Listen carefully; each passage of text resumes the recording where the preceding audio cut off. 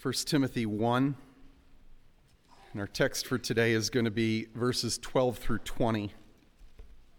When I was in South Africa, God started putting back on my heart this passage in 1 Timothy 1 that I felt like last summer we gave just so little treatment to.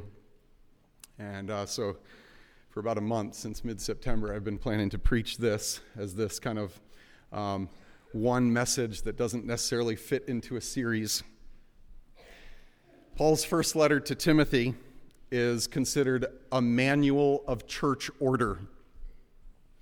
In chapter 2, for example, he teaches the church how he wants the church to pray and how he wants men to be the leaders in that prayer. In chapter 3, he explains the qualifications for church leaders. In chapters 4 and 5, he outlines some of the pastor's primary responsibilities and how the church should structure its benevolence. From just that little summary of the book's contents, you can see why many people say it's a book for ordering the church, rightly ordering the church. At the very heart of the book, in chapter 3, there is a little song. Many consider this poem to be a hymn. It's not clear if Paul composed it. He may have, or he may be quoting it from churches that sang it in their gatherings in the first century. But it's actually on this that we understand why church order matters. It's on this that the significance of church order rests. If you look at chapter 3, verse 14, Paul says in the middle of all of these instructions for church order, I hope to come to you soon, but I'm writing these things to you so that if I delay, you may know how one ought to behave in the household of God, which is the church of the living God, a pillar and buttress of the truth. And then Paul quotes this brief chorus. Great indeed, we confess, is the mystery of godliness. He was manifested in the flesh, vindicated by the Spirit, seen by angels, proclaimed among the nations, believed on in the world, taken up into glory. This chorus praises Jesus as the eternal God become human. After being crucified for our sins, he was raised to life and exalted to the right hand of God, surrounded by angelic praise. And the message of this glorified and enthroned Messiah is being proclaimed throughout the world and embraced throughout the world. That was already being sung about in the very first century, within a few decades of all of the events that it's describing. It's incredible. That song explains the truth that the church is to be the pillar and buttress of. The imagery, of course, is of a temple. Why is the church so important? Because the church upholds that message. Paul says the church is like the supports, like the pillars on the front of the building, or the buttresses on the side walls of the building that support this glorious structure. Again, the imagery is of a temple. If the church collapses, the gospel is not held up. This truth is not held up. If the church is disordered, then unbelievers can't find their way to the temple. They can't find their way to access the message that can reconcile them with God. That's why the church is so important. That's why order in the church is so important. I asked you to turn to chapter 1 because this letter on church order begins with a reminder, a personal reminder of Paul to Timothy. Timothy was the pastor in Ephesus, and Paul says in verse 3, chapter 1, verse 3, here's why I told you to stay in Ephesus. Paul says essentially in verses 3 through 11, Timothy, one of your primary jobs is to ensure the healthy teaching in the church. You need to silence people who are wrongly teaching the Old Testament law. They love the details of the law, he says, but they do not understand that the law is powerless to change the heart. And he says they don't understand that the purpose of the law is to expose people's sin and to drive them to Christ. So Timothy had a tough job. Timothy's job is to use his authority to guard the teaching at the church in Ephesus. And then we come to verse 12, which begins today's passage. It's where Paul shares his own testimony about how he used to be a misguided religious zealot, completely ignorant of the gospel. Would you read with me beginning in verse 12?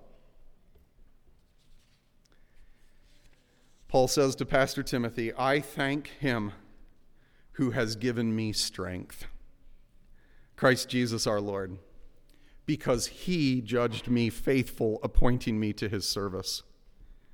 Though formerly I was a blasphemer, persecutor, and insolent opponent, but I received mercy because I had acted ignorantly in unbelief.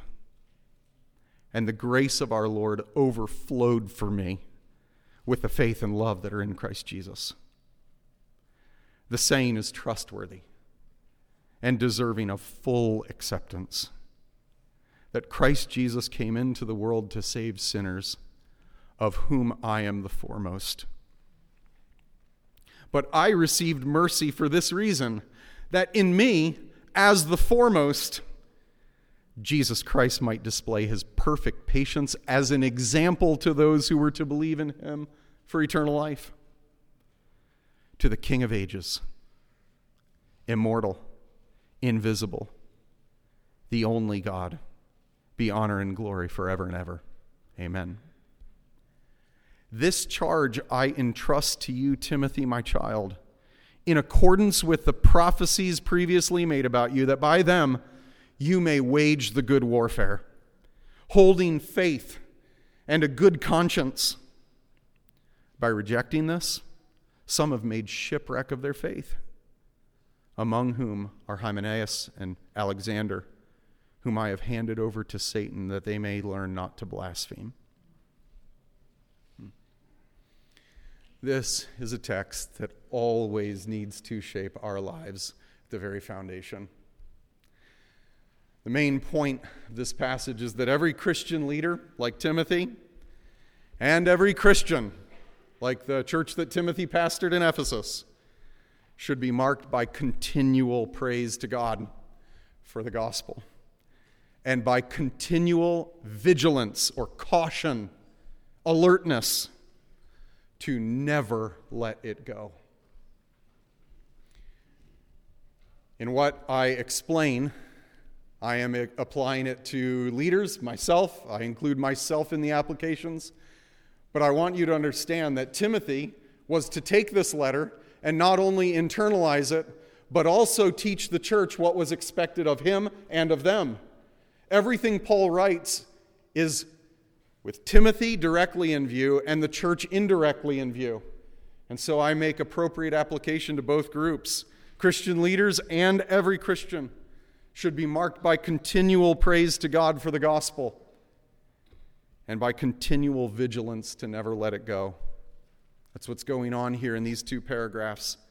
I'm going to now, with God's help, more deeply explain and directly apply how these words of God need to shape our lives.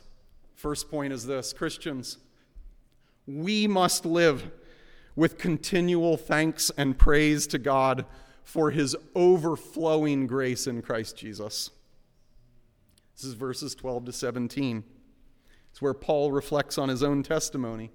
And no doubt in the context, he is amazed that someone like him, who so badly used the Old Testament law, he completely misunderstood that the purpose of the law was to drive him to the Messiah, who was Jesus. He's amazed that someone like him, who so badly misunderstood the law, would be entrusted with the glorious message of the gospel. That's what's overwhelming him. So he tells Timothy in verse 12, I am thankful to Jesus because he's given me strength. He selected me for enlistment in his service. Now, when he says he judged me faithful, Paul is not thinking that Jesus picked him because to that point in his life he had been such a faithful guy. That's completely opposed to what Paul is saying. Paul's central thought is, I can't believe that God so graciously chose me and is strengthening me in my work. What grace! Paul is particularly thankful about this when he remembers who he had been. Look at verse 13. Paul says, I was a blasphemer. I hated and trashed the name of Jesus. He says, I was a persecutor. I oversaw the imprisonment and the execution of Christ's followers. And he says, I was an insolent opponent, referring to a defiant and violent mistreatment of others with an air of superiority. And Paul goes on to say at the end of that verse, verse 13, that he was ignorant in his unbelief. It almost sounds like, and this is not the case, it almost sounds like he's excusing his behavior. I didn't understand what I was doing. But he's actually explaining why God had mercy on him. He says, God took pity on someone like me.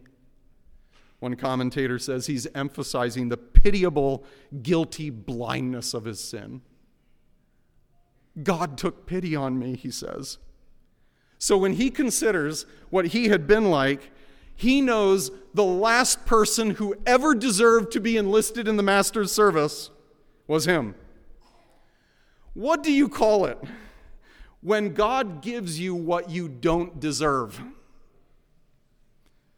It's grace. When God gives you exactly opposite what you deserve, it's grace. God gave Paul grace. Paul was a recipient of God's overflowing grace.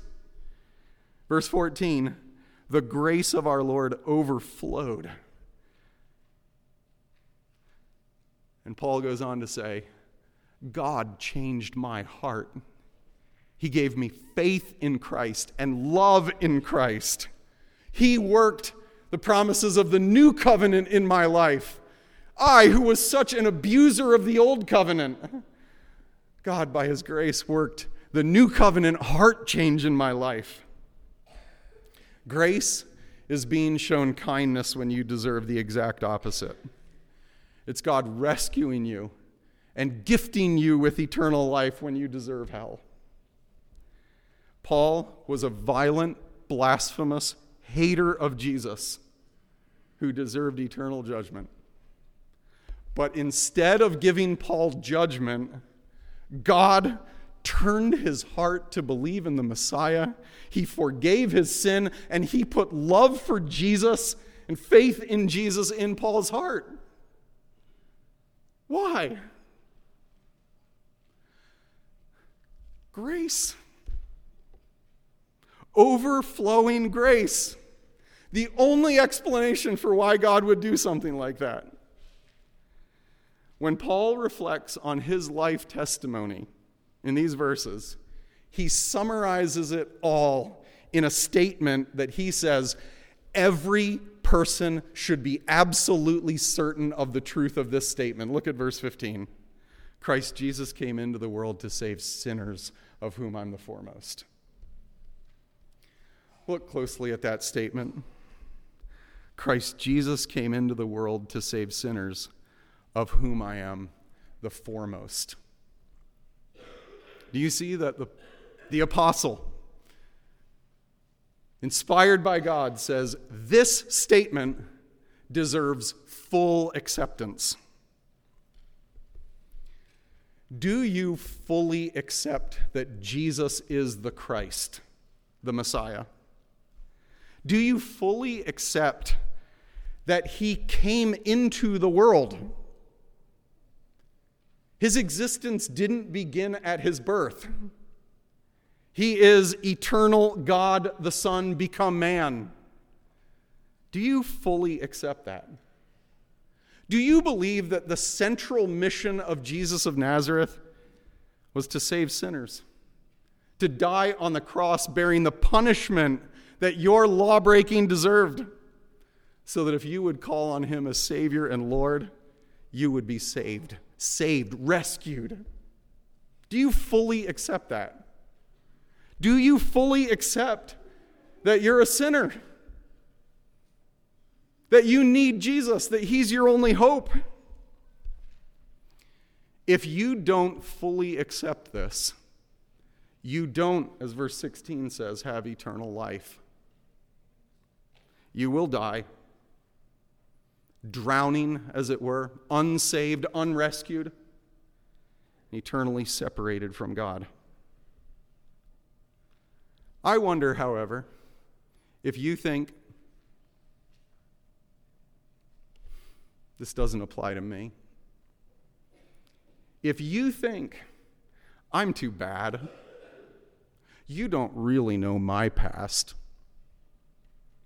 Do you realize that Paul quotes this statement where he goes in verse 16? You are in his crosshairs if you think you've done things too bad that you could ever be rescued by Jesus from these.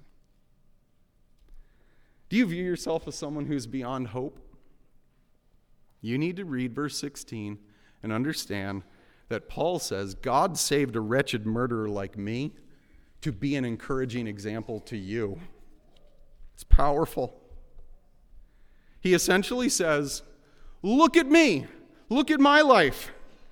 If God can save a hell-deserving rebel like me, he can give grace to a hell-deserving rebel like you. If God can save me, he can save anybody. That's his logic. So if you have never fully accepted the truth that's in this statement, I urge you to do so today. Call on Christ Jesus to save you. Call out to him. He will. Now, Christian, it's interesting that Paul is writing this to Timothy. The primary application of this paragraph is to Christians. It's to pastors like Timothy and churches like the church at Ephesus. And this is where I want to apply it to all of us. Do you see that Paul lived with a continual sense of thankfulness?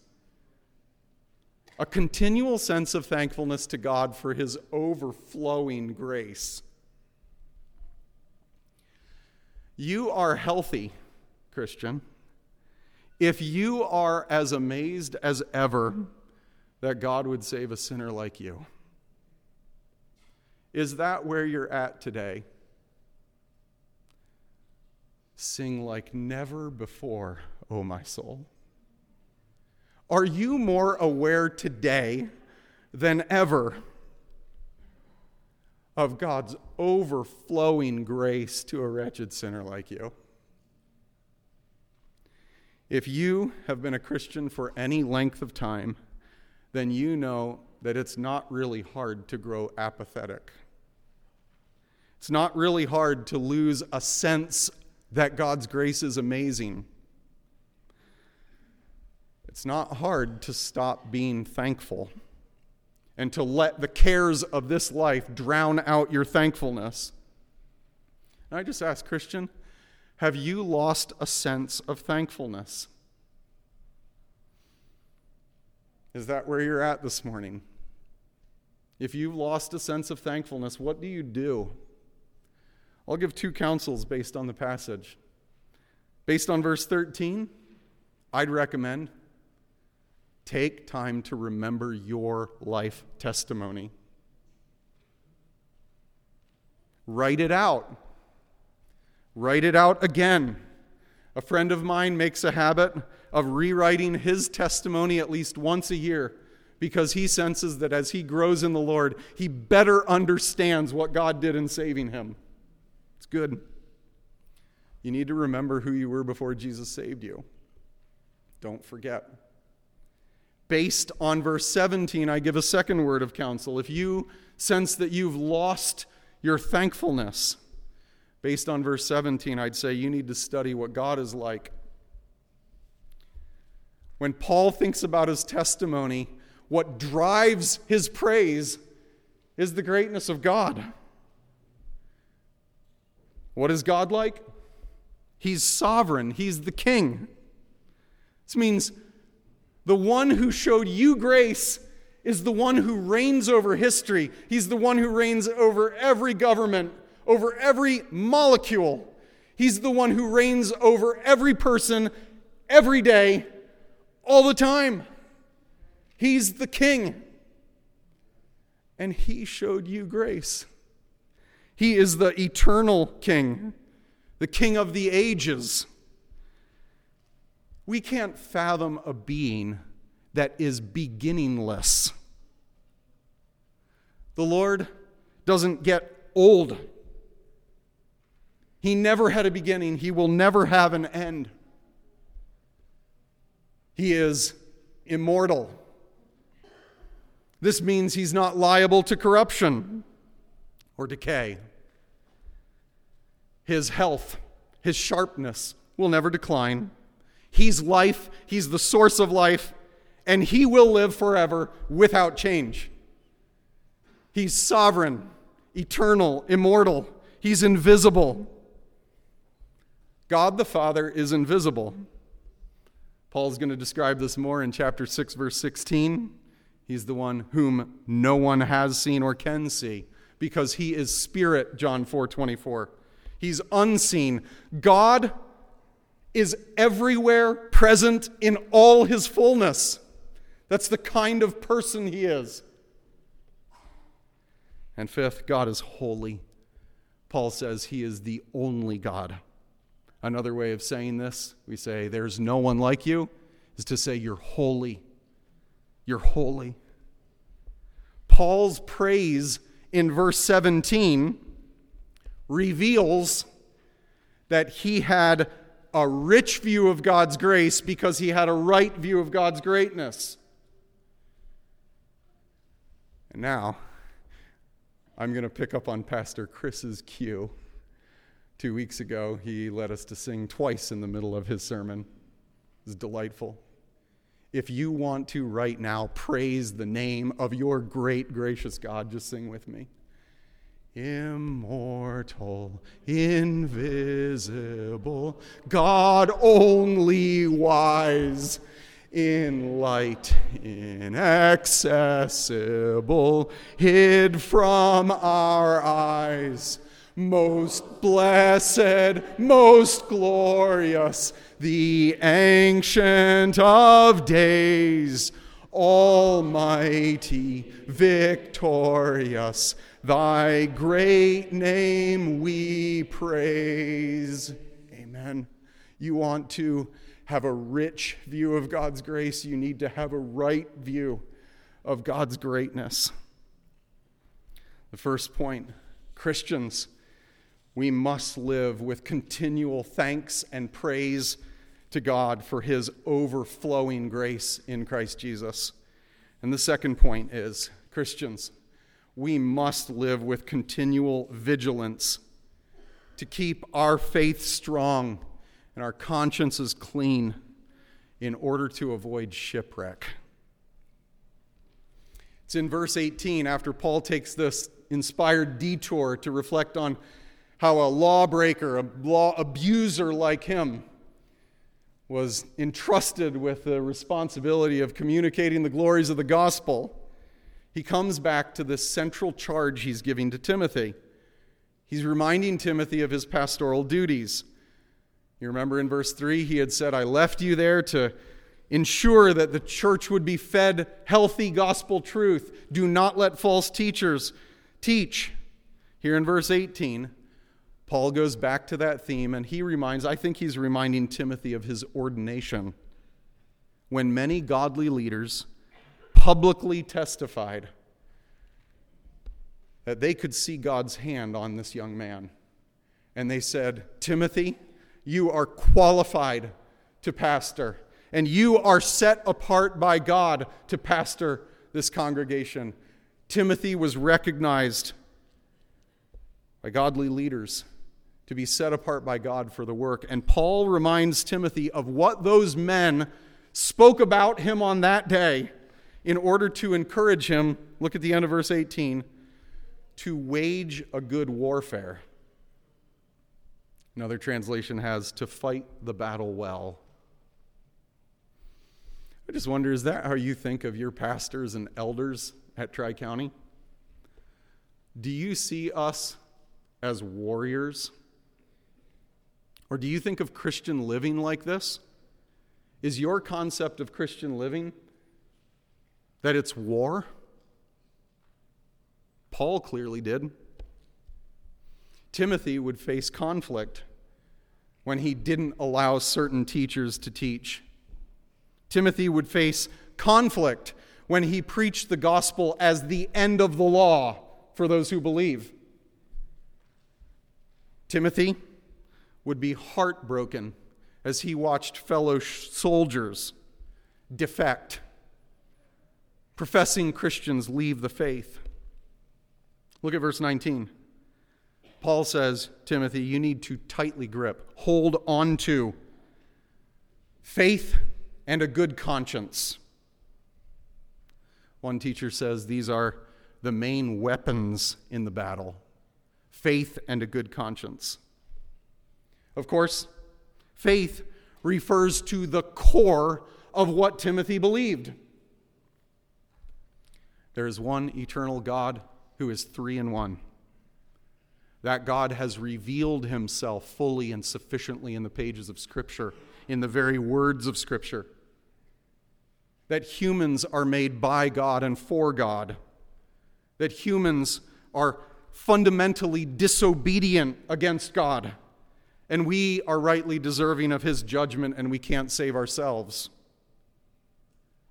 The faith includes the conviction that God sent Jesus to bear our punishment when he was crucified, so that all who trust him could be saved, and that Jesus rose again, and that Jesus is right now building his church. He's in charge of the advance of his army, and that Jesus is coming again to rescue his longing people and reign in justice and peace on earth. This is the faith. And Paul says, Timothy, hold on to it. Christians must hold on to our faith. Paul's going to say in his next letter to Timothy, continue in what you have learned and become convinced of. Of course, the primary way we hold on to our faith is by studying the Scriptures privately and together. Christian, hold on to what you believe. Hannah and I talk way too regularly about friends that we had in college we thought were strong Christians. 20 years later, they deny the faith outright. Christian, keep strengthening your grip on your faith. Keep close to what the Scriptures teach and keep submitting yourself. Whether you feel like it's true or not, keep submitting yourself to the truth of what you find there. According to verse 19, the first weapon in the battle is faith. The second is a good conscience. A good conscience. I want to park on this just before concluding. Every person has been given by God the gift of a conscience. It is a sense of right and wrong. A sense, or some people will say an awareness or a consciousness of right and wrong. Our consciences are not infallible. We have overly sensitive consciences about certain things, and we have dull and insensitive consciences about some things. As one of my friends puts it in his book on the conscience, consciences must be calibrated according to the Bible. And no Christian alive has arrived yet in having a perfect conscience. Every one of us has a conscience that needs to be more biblically calibrated so that we can be rightly sensitive to the things that God loves and hates. But no matter how mature your conscience is, no matter whether your conscience is right or wrong, one thing you must never, ever do with your conscience is sin against it. If you think something is wrong and you go ahead and do it, you are committing sin against your conscience, your God-given conscience. You dull your conscience, And every time you go ahead and do something that you believe is wrong and sin against your conscience, you make your conscience less sensitive. Paul actually, in other places, uses the concept of a seared conscience. It's like you burn it so that it doesn't have any sensitivity. Now, every person who has ever come to Christ has come to him with a guilty conscience, with a dirtied conscience. There is not a human alive who has ever lived up to God's standard. There is no human alive who has ever even lived up to his or her own conscience. And according to the scriptures, the blood of Jesus cleanses the conscience. It can cleanse us at the conscience level. Here in chapter 119, Paul is writing to Timothy, of course, more broadly, indirectly, the church. And he's basically saying, Timothy, you have, because you're a believer in Christ, you have a conscience that's been cleansed. Brother, hold on to a good conscience. Do you know, I think you do, I do.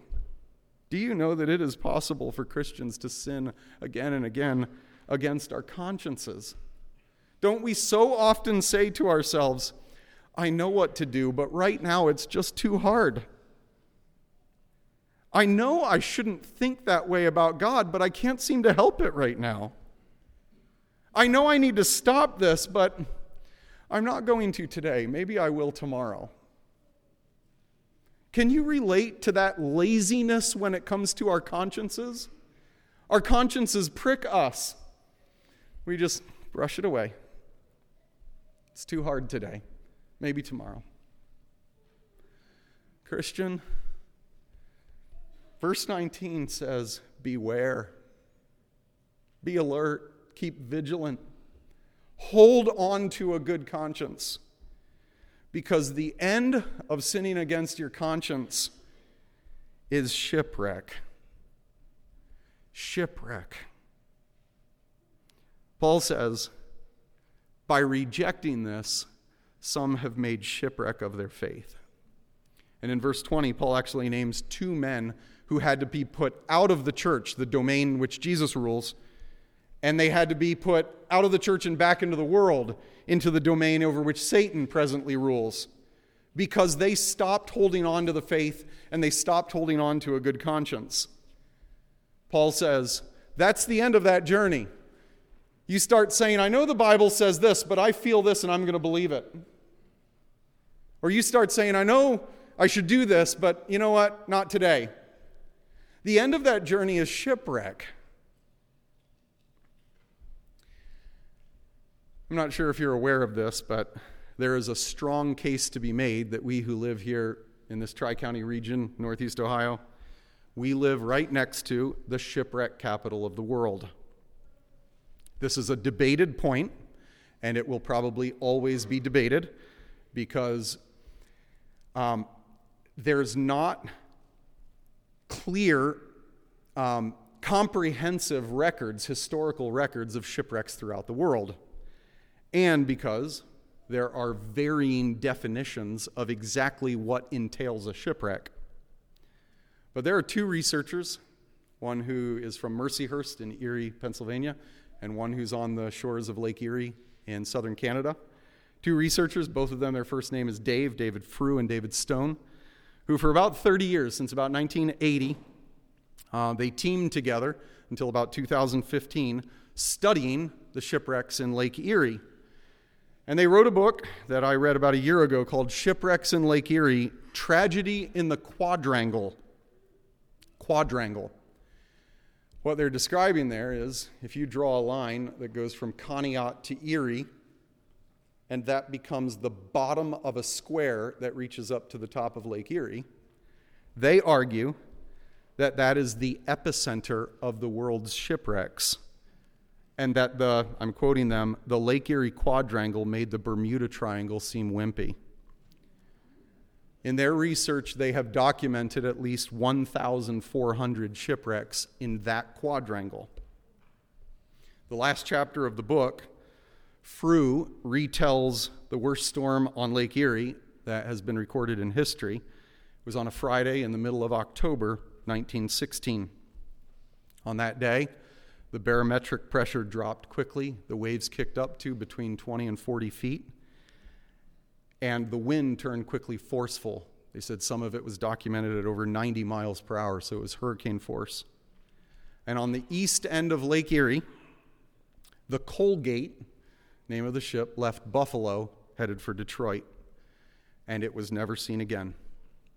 It was a 308-foot ship.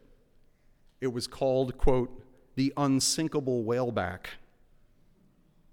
There was one survivor. His name was Walter Grayshaw. And he was rescued after holding on to one object from the ship for 36 hours, and it took him several days to recover from hypothermia. Shipwreck. It's close. It's what it looks like. It's devastating. This is where I end, just with two pastoral comments on this thought on shipwreck. Christians, please, please, please don't mess around with your consciences. I pray that you don't hear what I'm saying today and think, shipwreck will never happen to me. I've got a strong faith. Don't think, I've weathered things in the past. You know what? I can just mess around with my conscience a little longer. Paul says, hold on to a good conscience. Are you going to obey to those words of the Lord today?